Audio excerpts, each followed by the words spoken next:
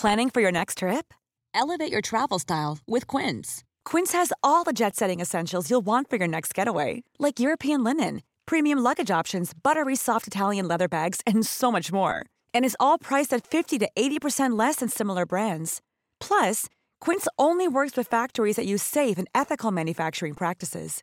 Pack your bags with high-quality essentials you'll be wearing for vacations to come with Quince. Go to quince.com/pack for free shipping and 365-day returns.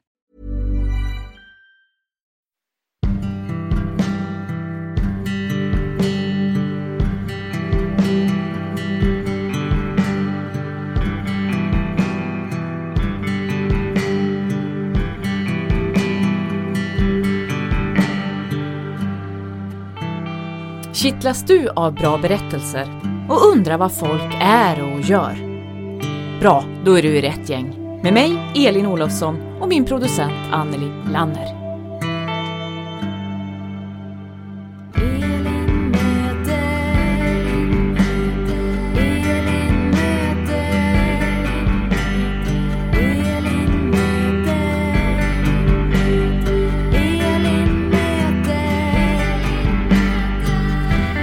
Elin, du skulle ju skaffa dig andra intressen än fotboll när vi bandade det förra poddavsnittet. Hur går det med det? Nej, men jag har återvänt lite grann till fotbollen. Jag menar damerna i OS och sen så, jag menar vårt ÖFK, ditt och mitt, tog ju också en poäng nu här om sistens och allting ser lite ljusare ut igen. Välkommen till ett nytt avsnitt av podcasten Elin möter med mig, Anneli Lanner, och författaren Elin Olofsson. Det här avsnittet det gästas av en journalist som både du och jag på lite olika sätt har kommit i kontakt med under den tid vi var journalister, nämligen en av Sveriges främsta kriminaljournalister, Eva-Lisa Wallin. Varför ville du möta henne? Ja, men alltså dels så är hon ju då en av Sveriges mest rutinerade kriminalreportrar och det imponerar på mig. Sen är hon ju en väldigt klok person med bred kunskap om samhället i stort och smått.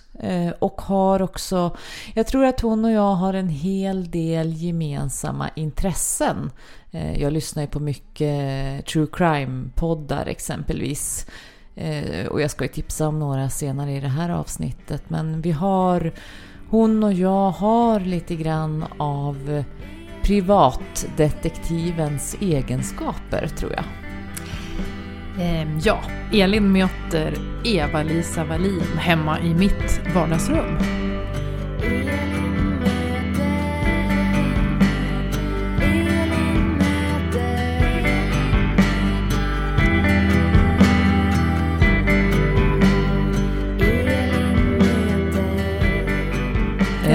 Och då kommer ju producenten att märka att det här är ju inspelat då i hennes vardagsrum. Väldigt räfflande.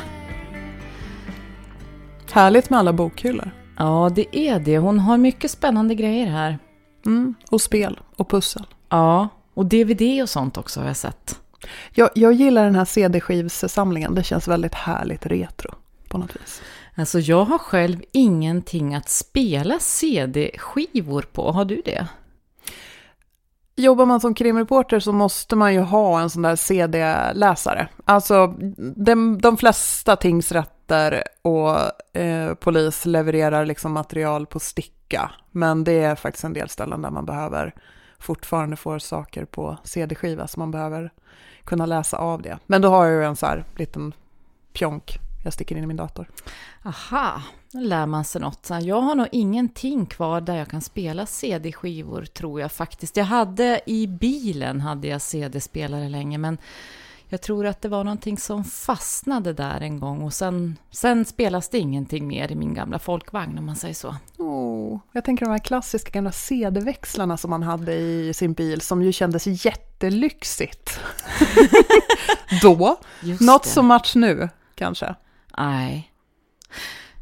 Och ja, jag menar, nu sitter jag och pratar lite grann om CD-spelare och sådär, och man kanske undrar vem det är jag har bjudit in till podden. Det är ju, jag tror att vi får säga, en av Sveriges mest rutinerade kriminaljournalister faktiskt. Välkommen till podden, Eva-Lisa Wallin. Tack så mycket. Ja, vi mjukstartar ju lite grann då med producentens CD-samling på väggen. Men det är ju kanske inte, ja vad det nu är hon har, Springsteen och sånt som vi ska prata om. Utan jag tänker ju att, jag menar, du har jobbat på flera olika redaktioner för tidningar och för radio, tv och sådär med kriminaljournalistik. Du är ju, just nu jobbar du med P3 Krim som vi kan höra. Överallt där poddar finns. Som det så fint brukar heta i Sveriges radiovärlden. Ja. Jajamän. Och du har jobbat massa andra ställen också. Du har jobbat med I lagens namn, eller hur? Veckans brott. Japp. Och ja, vi kan inte räkna upp allt. Men på många ställen under många år i alla fall. Alltså varför just kriminaljournalistik?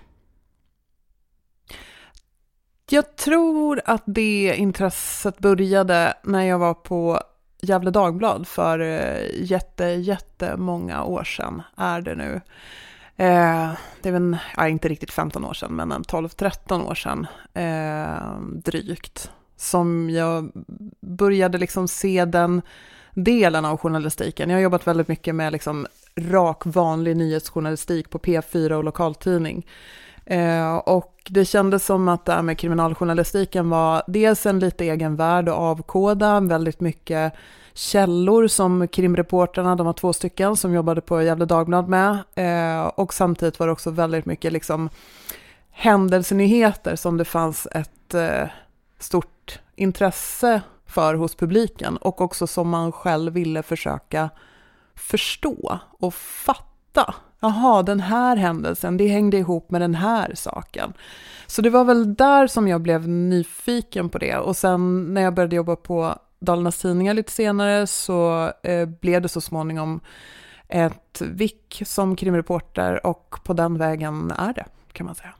Var det en svår värld att ta sig in i? För jag tänker lite sådär att, i och för sig som journalist, jag var också en journalist en gång i tiden, så får man ju sätta tänderna i allt som kommer i ens väg på något sätt. Men jag tänker att det är lite speciellt det här med, jag menar, med rättsväsendet och procedurerna, och det finns mycket som är sekretessbelagt, kanske åtminstone i något läge och sådär. Var det en svår värld att ta sig in i, tycker du? Det börjar kännas så länge sedan så jag kommer nästan inte ihåg det. Men jo, alltså det var ju, alltså, precis så många liksom intresseområden eller branscher, så är det ju lite av en värld och framförallt ett språk man behöver koda av, och några nyckelsaker som man behöver ha koll på för att liksom vinna personers förtroende. Så det var väl lite liksom joxigt i början, kan jag uppleva det som. Det tog ett tag att liksom börja jobba upp källor, och att polis, åklagare eller kriminella eller andra började liksom berätta lite mer utöver det de så att säga måste berätta för att det är tidningen som ringer på något vis. Nu kan jag känna att det går lite på ett lite så här farligt sätt på rutin, att man har lite för bra pejl på vissa begrepp och använder dem på ett sätt så att man nästan ibland kanske stänger ut publiken för att det blir så himla nördigt liksom. En FUP till exempel, det vet ju många men absolut inte alla att det är en förundersökning eller ett förundersökningsprotokoll man syftar på, och att det är alltså polisutredningen i skriven form, eller ja, om det finns mer material till den. Men men det är lite en egen värld att koda av. Samtidigt så är den så pass och det är ju det lilla, det här med liksom hur man använder språket och kunna reglerna kring angripen, anhållen, häktad, den här klassiken som polispressisar brukar gnälla över att sommarvikarierna inte har koll på, och att man kallar stölder för rån och så vidare. Men sen är det ju en rätt stor värld att kliva in i, både liksom det lilla brottet som kan ha jättestor påverkan för den enskilda människan, men också, jag menar, det här är ju, pratas ju om, och har pratats väl redan lite grann förra valet, att det kommer att bli den största valfrågan, vilket ju gör ämnesområdet också väldigt intressant och viktigt. och göra bra journalistik om. Ja, för dels tänker jag att det är en ganska avgörande faktor. Dels där kanske hur tryggt man upplever att ens liv är, till exempel som en vanlig person. Alltså sker det brott i min närhet? Kan jag lämna min cykel olåst eller inte nere på gatan? Sådär. Men sen är det väl också det här att man har liksom i det större perspektivet just det här med, alltså kriminaljournalistiken är en ganska viktig del av samhället och samhällsdebatten på olika sätt. Alldeles oavsett var man står eller vad man tycker och inte tycker och sådär, så känns det som att det är en ganska, ja, det är en stor del av medierna och det är också en stor del av det är ett fält där också olika politisk syn eller människosyn eller syn på trygghet eller vad det nu kan vara. Liksom det är ett fält där det åskådliggörs på något sätt, tänker jag. Det är ofta det här, ja, det ska vara högre straff eller det ska vara liksom, man ska göra så här eller så, man ska satsa på det här är förebyggande arbete mot brottslighet och det här är någonting annat, så. Ja, men det finns ju en bredd i det där och det finns ju på något sätt, alltså man väldigt grovhackat ska liksom sammanfatta den politiska debatten, så är det väl liksom hårdare straff eller fler fritidsgårdar eller inga fritidsgårdar liksom, eller inga straff tänkte jag säga. Nej, men det är väl ingen som företräder inga straff, men nej, men det finns liksom väldigt mycket på det här liksom kriminella spektrat som både berör det här med liksom, ja, men vad funkar brottspreventivt för både de här, ja, men som du säger, cykelstölderna, men också för att komma åt de här skjutningarna och konflikter som finns. Hur stoppar man, och det är ju så här, ja, då pratar vi brottsprevention, kanske liksom de enskilda personerna, att försöka stävja konflikter, men sen är det också tillgången på vapen. De här unga männen som det ofta handlar om, vad har de sett för möjligheter i skolan? Har det funnits en vuxennärvaro som hade kunnat liksom dämpa konflikterna? Hur ser gäng- eller nätverksstrukturerna ut? Det har ju skjutits mellan olika typer av grupperingar under ganska lång tid. Sen har det ju ökat rätt mycket nu på senare tid. Men går det att se liksom en förändring och man har ju sett en förändring där i hur strukturerna ser ut. Att det har skett en eskalering och snabbare går till våld. Och sen är det liksom hela, jag vet inte, det finns så himla mycket att prata om när det gäller just brott- och straffområdet. Och också hur det påverkar människor som bor i områden där det skjuts. Ja, och sen tänker jag också apropå det här med att det är ett visst typ av juridiskt språk och så här också. Där har ju verkligen kriminaljournalistiken en uppgift, alltså ett slags folkbildande uppgift också. Det har jag ju att ni jobbar med i P3 Krim en del, just det här att liksom nästan översätta domar till exempel för oss vanliga lyssnare, om man säger så. Alltså man blir så här, ja, men det här betyder egentligen att man vet det här men inte det, eller man anser att han nog hade uppsåt, eller du vet sådär. Alltså det är en slags, ja, nästan som en översättning så att vi som inte är inne i det systemet förstår i stora drag vad handlar det här om och vad vet man men kan inte bevisa exempelvis och sådär. Så att ja, jag tycker det är en väldigt stor och viktig del av journalistiken det där också. Ja, men kul. Det var lite programbeskrivningen när vi liksom pratade om vilken liksom lucka ska P3 Krim fylla i det här liksom massiva flödet av både nyhetsjournalistik gällande liksom krimhändelser, men också true crime-vågen som ju mer känns som ett stort jäkla hav. Och inte bara en våg utan flera vågor. Där var det ju just att men vi vill ta de här liksom mer aktuella händelserna och att folk ska kunna lyssna på oss och kanske förhoppningsvis känna sig lite smartare. Sen finns det ju såklart, jag vet ju att vi till exempel har rätt mycket poliser och personer inom rättsväsendet som lyssnar, och det är klart att vi kommer ju aldrig, jag med mina 15 poäng göken och 7,5 poäng kriminologi kommer ju aldrig knäcka en domare eller advokat, jurist eller annan person som har liksom utbildning på området i liksom kunnande, men att vi ändå kan hitta en nivå så att det ändå blir intressant för så många som möjligt. Både de som jobbar med det till vardags, kanske inte är så insatta i till exempel Vårby-målet som är ett stort rättsfall vi har gjort flera avsnitt om, att de får med sig något matnyttigt och att man som sagt avkodar lite. Vad är det här betyder egentligen? Vad innebär den här grejen? Att folk sitter kvar i häkte eller att man formulerar sig så här i domen. Vad betyder det? Mm. Vad är det, vilka berättelser eller vilka fall är det som griper mest tag i dig då? Det är nog en blandning av lite allt möjligt. Nu har det blivit väldigt mycket de här väldigt våldsamma morden som vi har gjort mycket om.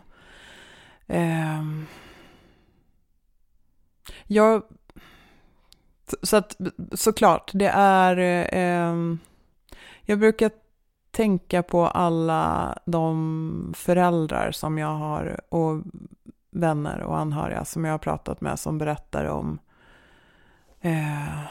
när de åker upp och får se sin nära ligga för döden eller ha dött och få gå in och identifiera. Det gör alltid ont i en och liksom höra det. Samtidigt så tror jag att det är, oavsett vem den personen var, om det var en person som var dömd för brott tidigare eller inte, så behöver man visa på att det finns en sorg också efter en sån människa. Och att inte alla bara blir liksom siffror bakom en statistik att nu är det 40 personer som skjuts ihjäl varje år. Men sen är det ju också, det finns ju andra typer av brott som kan vara nog så drabbande även om liksom ingen förlorar livet så att säga. Och det handlar ju kanske dels om, som vi har gjort inte så mycket om i P3 Krim men i Lagens namn, äldre personer som blir utsatta för olika typer av fula bedrägerier. Behöver inte vara något våld med i sammanhanget, men hur det liksom förstör tilliten på något sätt till samhället. Det är, och där har man ju också sett att det är just olika typer av liksom kriminella grupperingar som specialiserar sig på den typen av brott. Det bygger man inte så jäkla mycket våldskapital och gör inte så mycket rapplåtar om, men det är liksom ett sätt att försörja sig. Så att det... Man såg ju också nu, det dök ju upp blixtsnabbt egentligen i samband med att vaccinationerna öppnade till exempel. Det här att det genast dyker upp bedragare som ringer till äldre och vill att de ska logga in med bank-ID och sånt här. Det är liksom, man flyttar bara, man kommer på något nytt som man ska lura någon med. Gud ja. Men det händer ju hela tiden och det är ju verkligen alltså på det sättet kan man ju man kan ju ta avstånd från brottet och samtidigt se vilket entreprenörskap och vilken entreprenörsanda det finns lite cyniskt och att man hade önskat att de hade kanaliserat det på ett annat sätt. Men sen är ju, jag tycker nu hinner inte jag göra det så mycket i jobbet jag har nu, men jag kan ju tycka att så här, men att random dag gå till en domstol och kolla vad det är för förhandlingar och gå in på, det behöver inte vara ett mord utan det kan handla om en misshandel eller en rattfylla eller vad som helst. Det finns ju alltid en eller flera människor och en historia bakom det. Och det är väl den nyfikenheten tror jag som gör att det går att fortsätta trots att man ser en del eller väldigt mycket liksom mörker på något vis och att försöka förstå både det där i det stora och det lilla. Att det är liksom en fascination som har hållit i sig. Jag har liksom svårt att se, jag har gjort som sagt jobbat som vanligt nyhetsjournalist, mer samhällsjournalistik och apropå CD-skivorna på väggen hos producenten, också jobbat lite som musikjournalist för jättelänge sedan. Men jag är svårt att se att jag kommer liksom helt lägga av med krim. Men jag kanske ändrar mig om ett år. Men än så länge känns det inte så i alla fall. Ja, men för mig känns det nästan så här som att jag önskar att jag hade slagit mig in på din bana nästan. När jag hör dig berätta nu också. Jag var ju lite så där, du vet... Eller det är väl latent fortfarande, snart 42 år fyllda, att det är nog ändå... Jag menar, författare är helt okej att vara. Men varför blev jag inte privatdetektiv? Alltså, för jag känner det är liksom... inte för sent. Nej, men jag har fått för mig, om man studerar lite privatdetektiver så det är mycket sånt där, du vet, sitta ute i någon bil och vänta på någon som är otrogen eller något sånt där, tråkiga grejer. Sådana grejer skiter jag i, men jag vill ha liksom, när jag var barn hade jag på väggen i lekstugan hemma liksom någon slags, du vet, sådär, som om det vore någon slags brottsutredning och sätta upp viktiga ledtrådar. Eller jag tror till och med att jag och min kompis Anna delade ut i brevlådan att vi tog på oss olösta fall. Men det var aldrig någon som hörde av sig, tror jag. Men ja, så att jag har den drömmen lite sådär i bakgrunden hela tiden. Det är ju lite spännande ändå. Jag brukar ju, men apropå sådana här populärkulturella referenser tänkte jag säga, jag kan ju fortfarande känna att, jag vet inte om du har sett filmen Minority Report?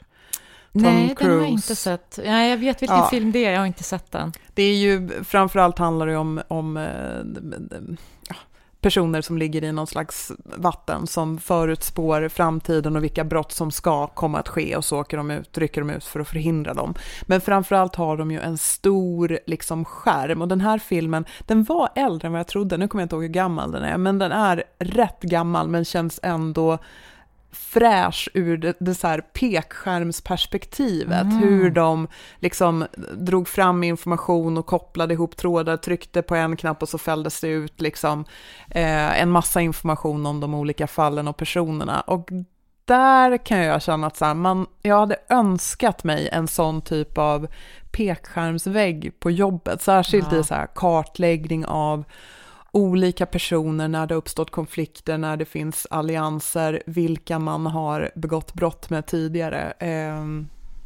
Det kartläggningsarbete, jag kan verkligen så här identifiera mig med den där, ha den här liksom tavlan på väggen, att och alla de här lösa trådarna mysteriet. Och så också. Ja, men precis, och dra och se sammanhanget på något vis. Ja. Det finns något väldigt spännande med det, tycker jag. För det blir ju på något sätt som att försöka så här avkoda både själva det lilla mysteriet så att säga, men också den lite större bilden som man ju kanske anar ibland och alltid försöker greppa efter för att fatta varför saker händer. Lite grann tror jag att det där är samma sak som gjorde mig till författare också nu när jag tänker efter. Det här att det handlar ju också ganska mycket om att man har å ena sidan kanske en stor berättelse eller ett stort sammanhang, ett stort, om det är ett samhälle eller en tidsepok eller vad det kan vara. Och sen så förpackar man ju det i människor, i karaktärer på något sätt, och så ställer man dem i förhållande till varann. Vad har de här för kopplingar? Vad har de för drivkrafter? Vad kommer att leda till vad? Varför kommer hon att behöva ljuga om det här? Eller varför kommer han att behöva begå den där handlingen? Eller sådär. Så att egentligen är det nog, tänker jag nu, det är ju ett slags detektivarbete att skriva romaner också, fast det är på något sätt det omvända. Man Först uppfinner man kanske brottet eller handlingen, och sen så fyller man i hela den där kartan eller ledtrådarna eller vad det nu är, liksom med människor och med handlingar och svek och bedrägerier och sånt där i efterhand, tror jag. Ja, men det blir som ett slags lägga pussel. Bara det att det kanske finns i liksom... men jag tänker i dina romaner så kanske det finns men det beror ju på vad man har för skrivarprocess. Antingen finns det en ram där man anar liksom en bild bakom, och så lägger man alla pusselbitar. Eller så kanske det finns liksom en pusselbit precis i mitten som man sen bygger det här universumet kring. Men det där är ju lite olika processer hur man börjar. Ja, och jag skulle nog säga för min del att det är lite både och. Alltså man har både kanske en pusselbit och sen har du locket till pusslet där du har en stor bild av Alperna eller någonting sånt där. Som du sen börjar själva arbetet med att uppfinna alla de andra pusselbitarna. Alltså man kan ha både det lilla och det stora, men allting däremellan saknas. Jag tänker alla de här jobbiga pusselbitarna när det bara är så här blå himmel och allt ser, det är exakt samma, snudd på samma nyans. Den blir jobbig att lägga, men ska ju läggas den med. Det är det man lägger en tisdag morgon i oktober eller sånt där. Hemma i skrivverkstan. Ja. Men du var inne lite på den här true crime, den enorma true crime-vågen över världen får man väl säga. Och jag har ju lyssnat själv på väldigt, väldigt många, kanske framförallt amerikanska true crime-poddar. De är ju också ofta sådär, du vet, man lyssnar på en och så tipsar de om nästa och så tipsar de om nästa, så till slut har man... Jag upptäckte häromdagen på en jag lyssnade på att jag visste vad likhundarna hette som skulle komma, och då kände jag att jag kanske har lyssnat på lite för många av de här poddarna nu. Fast det är väl ändå lite härligt med det nördiga intresset. Ja, och det är ju, jag kan tycka för egen del så är det ju ofta, när de är välgjorda så är de ju, jag menar det är både ett slags intellektuellt pussel, särskilt när det är som här, du vet, kalla fall, det är någonting som har hänt och de går i fotspåren på någon eller sådär, vad har egentligen hänt och vad säger de anhöriga, och finns det folk som har kanske har tigit om något för länge sedan men som är beredda att prata nu och sådär. Så att jag tycker att det intellektuella pusslet är bra och intressant med många av de här. Sen är det ju också det som du också var inne på, det mänskliga ödet eller tragedierna. Alltså man hör, jag har lyssnat på slutet nu på en kanadensisk true crime podcast som finns i flera säsonger, men jag har lyssnat på några av dem, och bland annat ett jättegammalt fall med en liten pojke som försvann på en fisketur som jag tror det var på 70-talet eller något sånt där. Men där hans föräldrar som fortfarande är i livet och hans syskon som var med på den här fisketuren när han försvann är med nu och berättar om sin förstås enorma sorg och sin oro och sina mardrömmar och fantasier, för man har aldrig hittat kroppen, så man vet inte om han är död eller om han är bortrövad av en människa eller om det skulle ha kunnat varit något rovdjur, eller man vet ingenting. Det tog några sekunder så var han bara borta.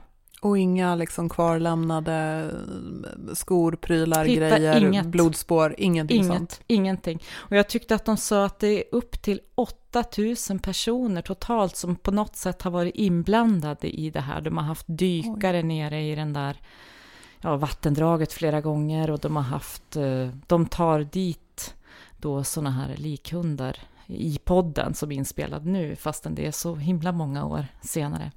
Och de har haft massa utredningar kring olika eventuella bilar som har sett sig i området, eller om det finns någon som kan ha rövat bort den här pojken och så.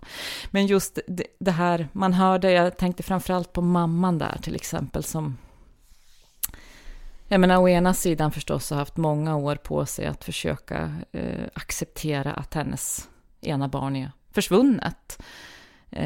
Men också det här liksom, som hon då ger uttryck för, men kan det vara så att han blev kidnappad, kan det vara så att han är i livet någon annanstans men inte vet att han är härifrån, eller har han varit eller är instängd exempelvis. Och vilket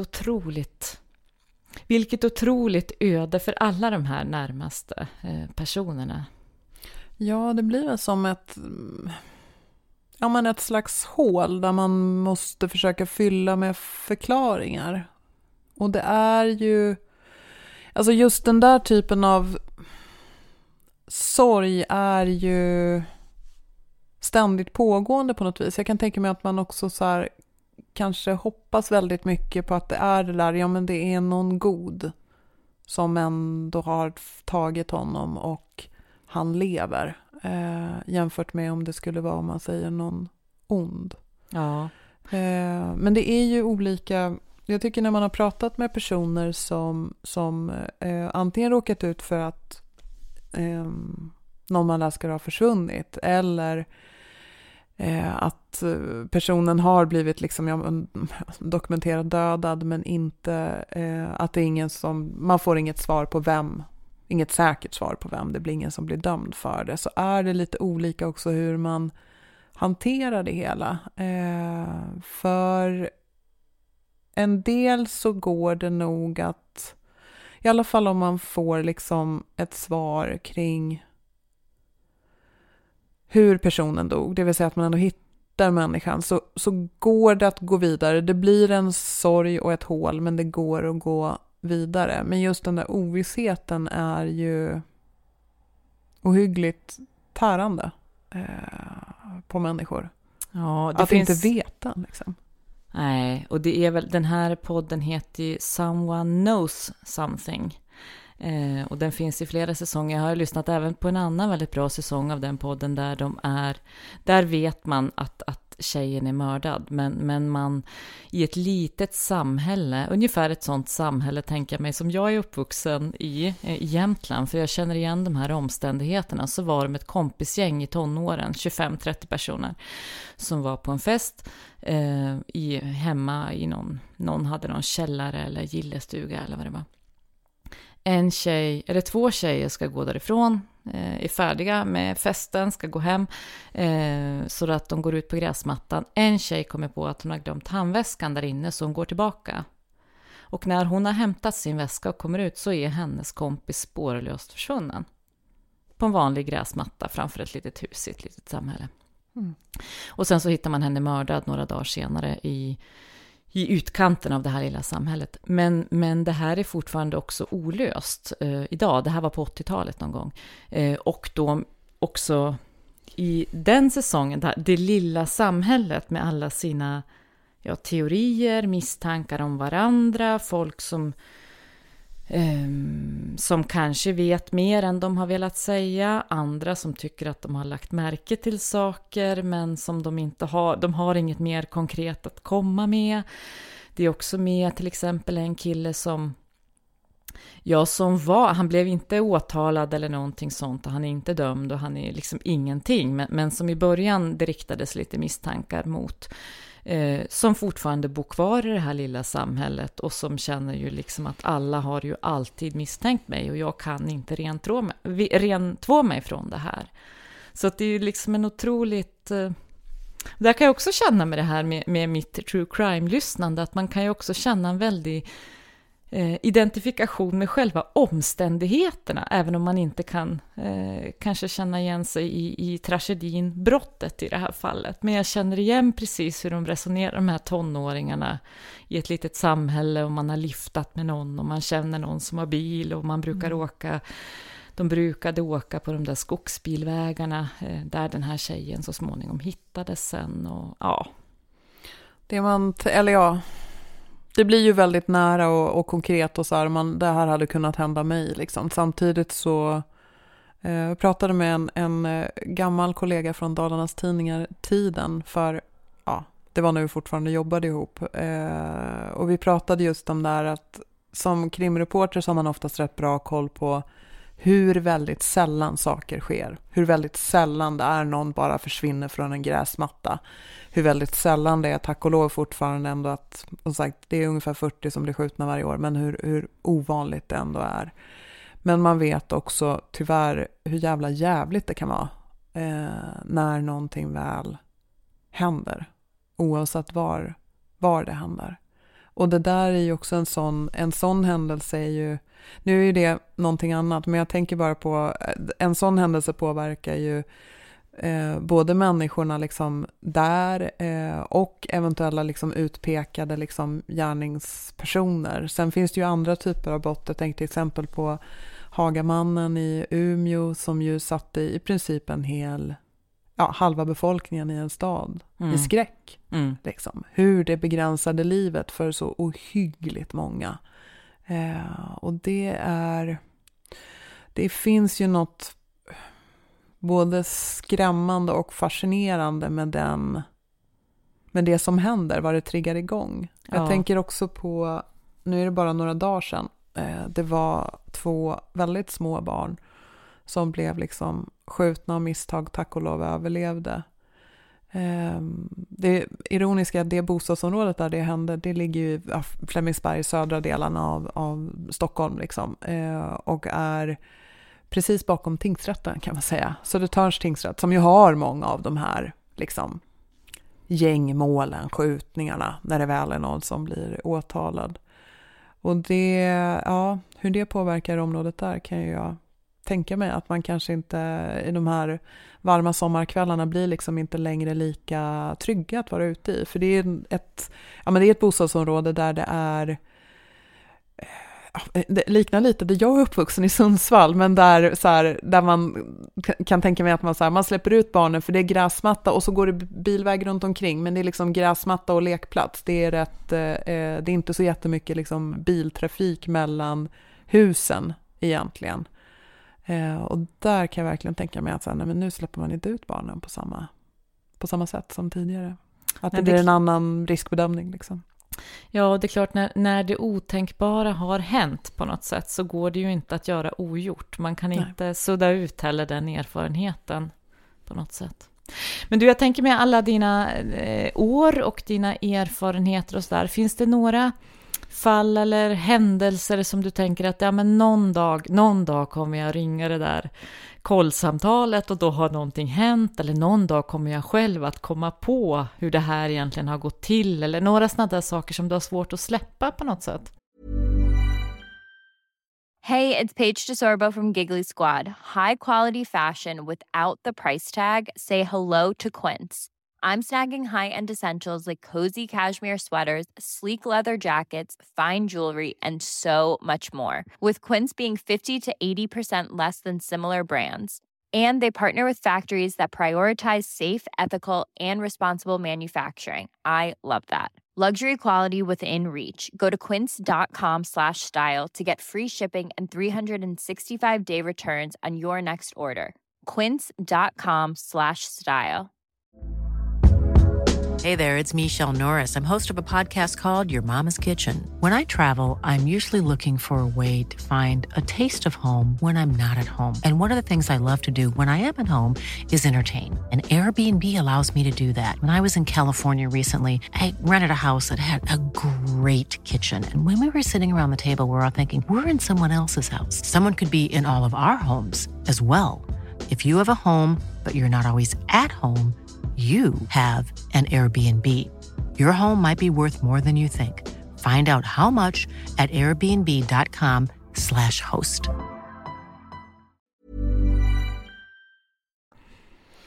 Ja, men det är nog en del. Det är nog rätt många sådana som jag har på min lista där man undrar hur det gick. Hur gick det för den där killen som blev skjuten i benet i samband med en konflikt om kokain som hade försvunnit och som sen verkar ha liksom lämnat ett sammanhang där det sen eskalerade och blev ännu mer våldsamt. Hur gick det för honom? Vad tänker han idag om alla vänner som har blivit ihjälskjutna? Om det går att få tag på honom, liksom, hur går hans tankar idag? Sen finns det såklart också andra, mycket så här människor som jag tänkt mycket på som kanske funnits lite i, behöver inte liksom varit rakt in i olika konflikter utan funnits i periferin. Hur har det gått för dem? Liksom, en kille som hade ett vapen på sig som egentligen väl inte var hans, men så åkte han dit på det, och den enda som var på rättegången var hans gråtande mamma, och så var det jag som satt där och liksom lyssnade. Tog han sig ur det där beroendet han pratade om? Det var, han borde ju egentligen han borde egentligen nog fått ett fängelsestraff, för det var liksom, han åkte dit på grovt vapenbrott och narkotika, och det var inte första gången han dömdes, men han lyckades få en vårddom istället. Honom har funderat rätt mycket på. Sen är det ju en del. Vi hade en kollega på Dalarnas Tidningar hade en pärm där vi samlade olika, vi upptäckte, apropå det här med kriminaljournalistik, olika diarienummer och nörderi kring det, så åklagarmyndigheten har ju ett diarienummer och domstolarna ett och poliserna ett, och vi upptäckte när vi kollade på en del, så här, man skriver de här vanliga liksom, notiserna. Nu är det någon som åkt dit på ringa narkotikabrott, nu är det någon som åkt dit på en stöld och där har vi en rattfylla och så har vi någon annan krogmisshandel och så. Så upptäckte vi att det var samma AM-nummer, alltså det var samma liksom, diarienummer hos åklageriet på jättemånga personer. Så vi började dra lite i det där, men det blev liksom aldrig något riktigt av det. Men det verkar ha varit liksom ett kompisgäng som det har gått ut för liksom, som det inte, ja men de hade verkligen så här, ja det såg inte så bra ut. Jag tror vi försökte begära ut, hitta liksom olika betyg och se vad hade de liksom, kunde man spåra hur det hade gått snett i skolan. Det blev en perm, jag tror vi gjorde någon enstaka liksom publicering, men inte alls lika mycket som vi hade research för. Och där har jag också undrat över liksom, vad fan om man skulle kolla dem idag, hur många av dem är kvar i livet till exempel, vad gör de idag, var det någon som lyckades ta sig ur?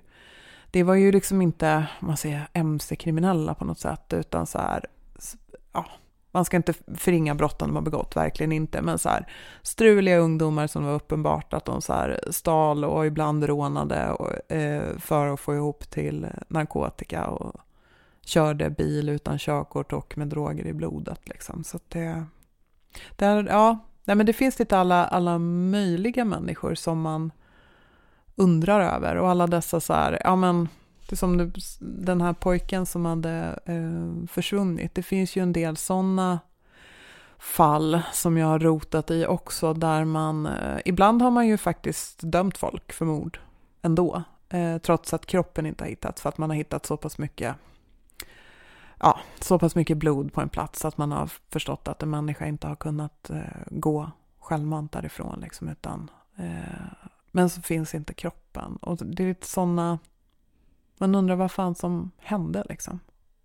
Ja. Faktiskt.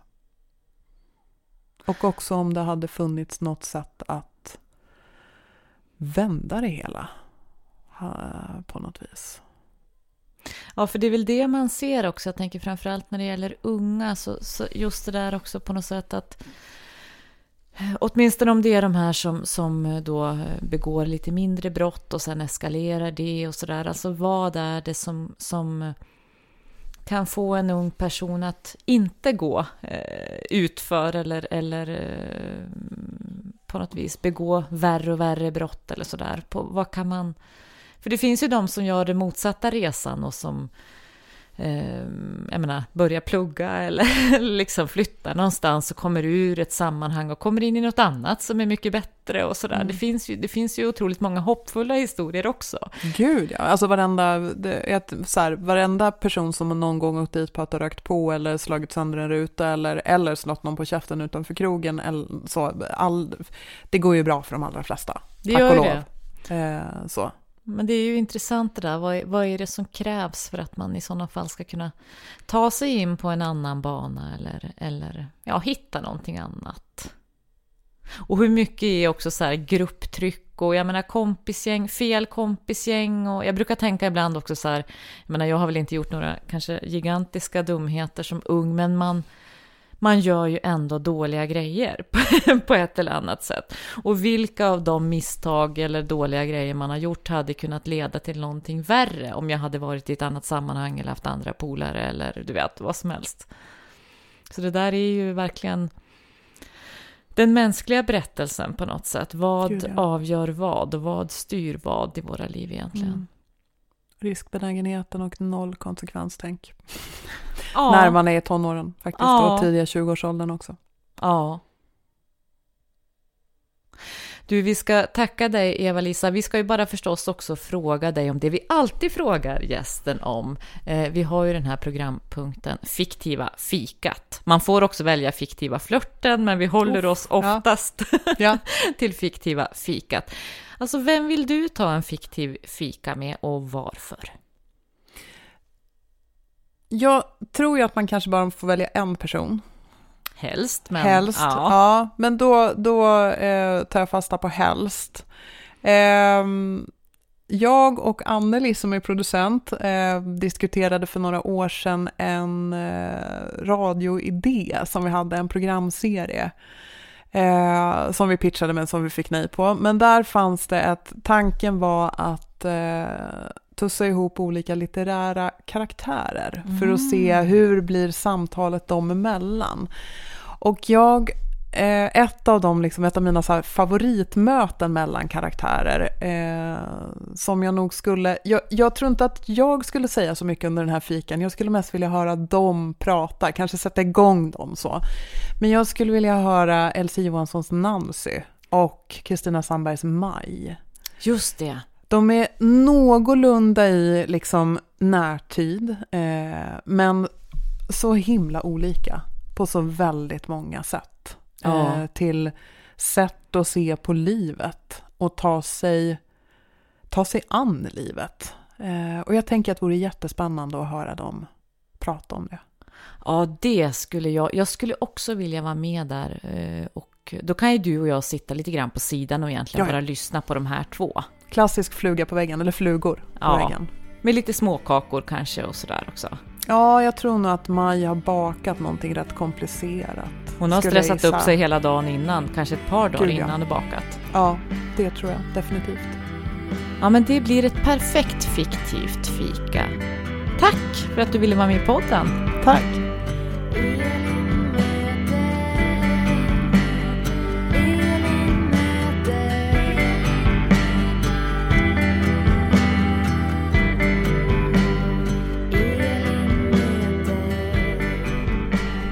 Fantastiskt fiktivt fika det där, om jag får säga det själv. Vi har faktiskt några fler fiktiva fikan som vi har fått in. Bland annat skulle Anna-Karen vilja ta ett fika med antingen Modesty Blaze eller Elizabeth Bennet och Mr. Darcy. Och jag tror faktiskt att Anna-Karen har sommarlov just nu, så hon kanske hinner båda. Linnea, hon vill antingen fika med författaren Sylvia Plath eller kanske med Dumbledore, rektorn i Harry Potter alltså. Moa, hon vill dricka kaffe och äta cherry pie med Dale Cooper från Twin Peaks och diskutera mystiska brott, tibetanska upplysningsmetoder och livets gåtor i allmänhet. Magnus, han vill fika med Diana Palmer Walker, som ju har en spännande bakgrund som både människorättskämpe, sjuksköterska och OS-medaljör i simhopp. Han säger också att han ska fråga något om mannen bakom masken mellan tuggorna. Du är med på vem man menar då, va? Nej. Jo, men Dianas man, det är ju Fantomen. Jaha. Okej. Alltså, vi har ju också fått in en annan, lite grann på avsnittets tema här, ett förslag till fiktiva fikat. Lyssnaren Marie skriver: fiktiva fikat. Det skulle dock inte vara med Poirot, en kopp örtte och ett torrt kex, och inte Homan. Då skulle man behöva en eller flera dry martini för att orka med. Nej, det skulle vara en ljum kväll med Miss Marple i hennes trädgård. Att få sitta och lyssna när hon berättar om alla grannar, släktingar och bekanta skumma förehavanden och mörka förflutna, medan vi dricker te och äter kakor. Det låter det. Där skulle man också vilja vara med. Mm. Du, jag har ju faktiskt lite kul kunskap att bjucka på när det gäller Miss Marple. Kör! Alltså det är ju så här att det finns ju ett Miss Marple-mysterium som utspelar sig i Karibien. Både då en bok och framförallt en sån här liten modern filmatisering. De har ju gått i TV4 och C More och sådär i Sverige, de här modernare filmatiseringarna av Miss Marple. Och tv-manuset till det avsnittet som utspelar sig i Karibien, det är skrivet av Charlie Higson. Charlie Higson är då, han är massa saker, skådespelare, han är komiker, han har skrivit massa tv-manus, han är också då författare. Charlie Higson är den författare som James Bond arvtagarna, eller de som äger James Bond-rättigheterna idag, har valt ut att skriva böckerna om den unge James Bond, Young Bond, som är väldigt då populär bland unga läsare i Storbritannien. I dem så går ju James Bond på Eton, och det är 1930-tal och sådär, i olika fall då som han tar sig an. Har du läst någon av dem där? Nej, jag har bara hört dem pratas om, och de har legat på topplistorna i Storbritannien, vet jag, just som för barn och unga. Men i alla fall, Charlie Higson som skriver dem, han skrev då också tv-manuset till Mysteriet i Karibien, eller ett karibiskt mysterium tror jag att det brukar heta på svenska, med Miss Marple. Men då ville han ju sammanföra sin Miss Marple-värld och sin James Bond-värld på ett eller annat sätt. Så att då skrev han in en karaktär som heter James Bond i tv-manuset. Men inte bara det, utan den James Bond som förekommer då i filmatiseringen, dels spelar han den karaktären själv, och dels är det en fågelskådare som kommer till det här hotellet där Miss Marple bor och ska föreläsa om fåglar. Men det är också så att det är en av teorierna till varför Ian Fleming, som skrev James Bond-böckerna, valde namnet James Bond till sin hjälte. Det var att den här fågelskådaren har funnits på riktigt och var i faggorna då på den tiden. Så att Charlie Higson bestämde sig alltså för att sammanföra första och enda gången, så vitt jag vet, Miss Marple-universumet med James Bond-universumet. Nu är det tur att det här är en podcast, för nu ska jag spela tillbaka här lite grann och göra några anteckningar, precis som jag brukar göra när jag tittar på friidrott, vilka som åker ut ur olika finaler och sådär. Stort tack till alla som skickar in fiktiva fikan. Fortsätt gärna med det. Och kanske får vi någon ny fiktiv flört också, kan vi hoppas på. Vi har också fått en fråga som vi har fått till podden förut. Först var det Gunilla, nu är det Kalle. Vad är moffa? Och jag försöker förklara det som att tänk när kakmonstret äter kakor fast det är Elin som tittar på tv-serier. Eller tänk när min gamla katt får mat och hetsäter fast det är jag som lyssnar på poddar. Ja, jag menar moffa, det är att trycka i sig bra berättelser som om det vore popcorn eller typ prinsesstårta som vi nyss har ätit.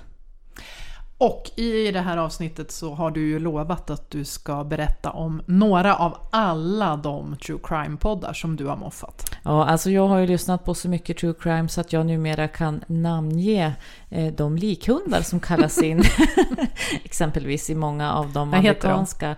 Ja, alltså Chance är ju en känd likhund. Väldigt duktig.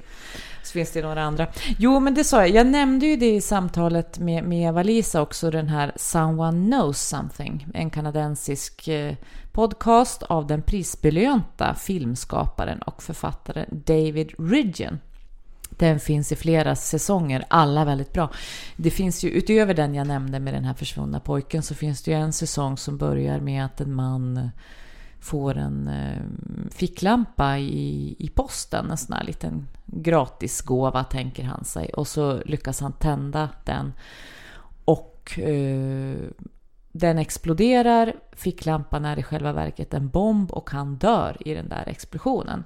Och sen så reder de ut då vad som kan ha hänt, vem som har placerat den här bomben i hans brevlåda i formen av en ficklampa, vad han har varit inblandad i tidigare och vad det finns för olika konflikter och sånt där. Det är en jättebra säsong av samma podd. En annan bra säsong av den podden lyssnar jag på just nu. Den handlar om 2 unga killar som torterades och mördades i Mississippi 1967. Och man reder ut då dels berättelsen förstås om vilka de här egentligen var.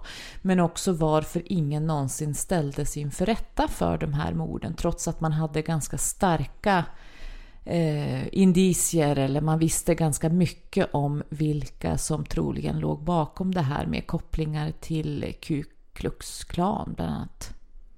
Sen finns det ju då en annan engelskspråkig väldigt bra podd i ungefär samma anda kan man säga som heter Up and Vanished. Den görs av den grävande journalisten Payne Lindsay. Den handlar då om försvunna personer. Och i den här första säsongen och kanske den mest uppmärksammade så letar man ju då efter Tara Grinstead, en beauty queen och lärare som försvann från sitt hem i Georgia. Man får ju bland annat i den här podden hänga med hem till journalistens mormor och äta kakor. Därför att det visar sig att hans mormors kompis var en av de sista som såg Tara Grinstead i livet.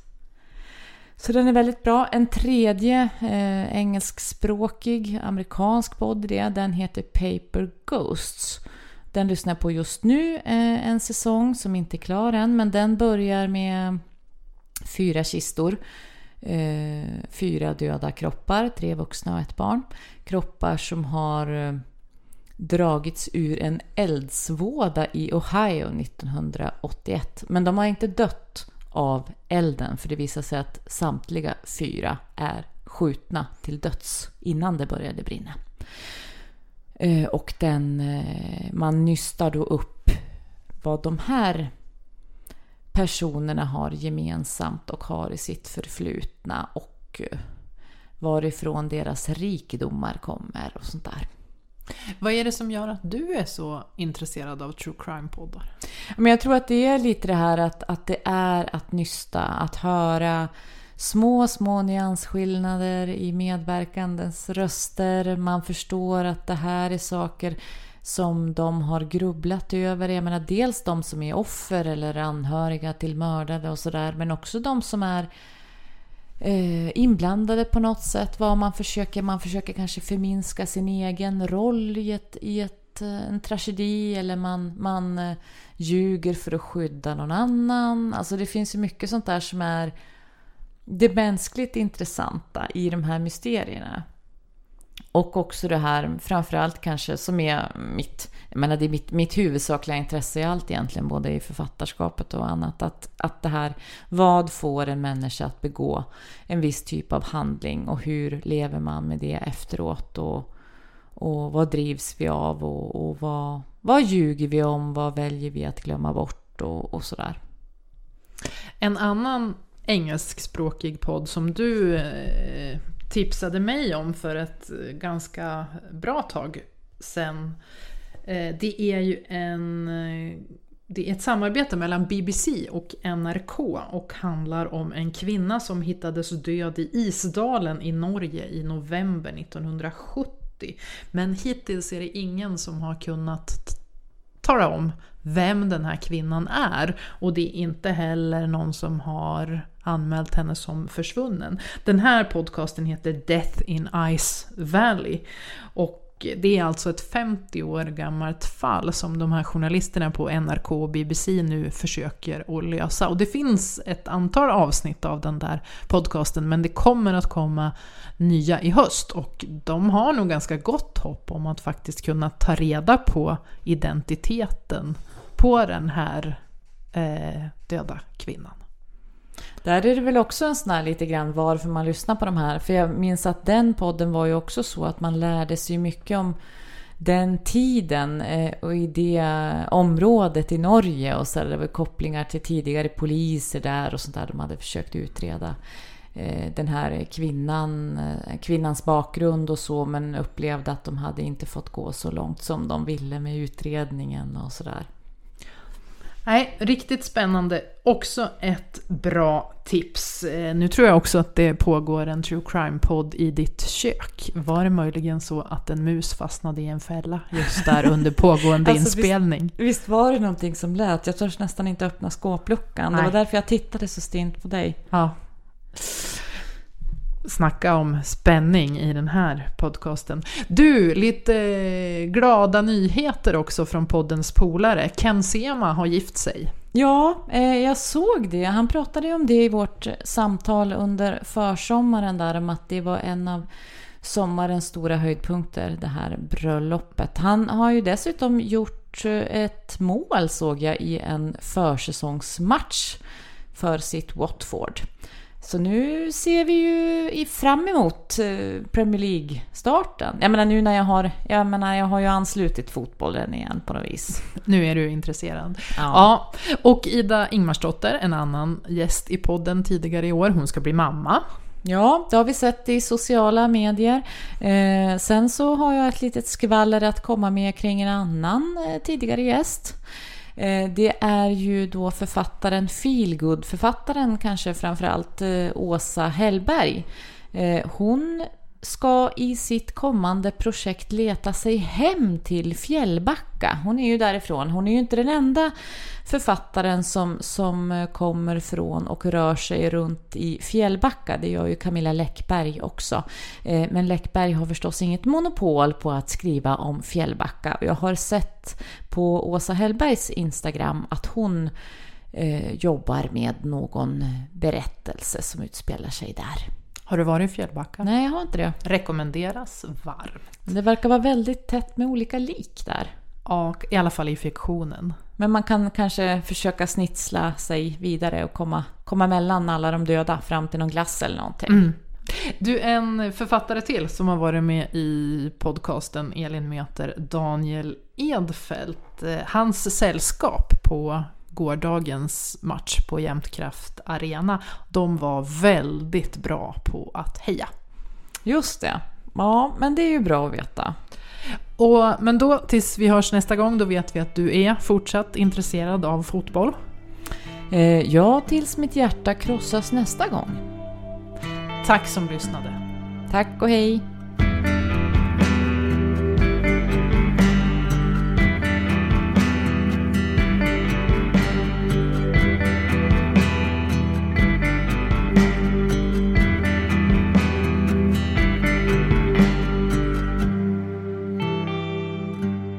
Podcasten Elin möter görs av Anneli Lanner och Elin Olofsson.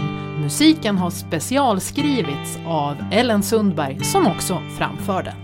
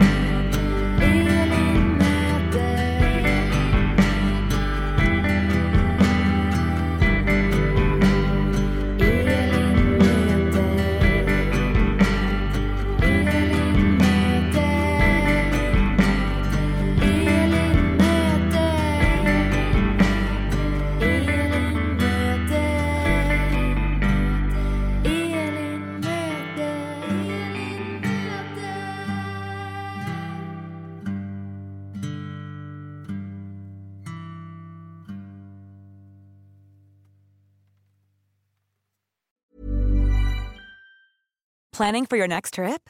Elevate your travel style with Quince. Quince has all the jet-setting essentials you'll want for your next getaway, like European linen, premium luggage options, buttery soft Italian leather bags, and so much more. And is all priced at 50 to 80% less than similar brands. Plus, Quince only works with factories that use safe and ethical manufacturing practices.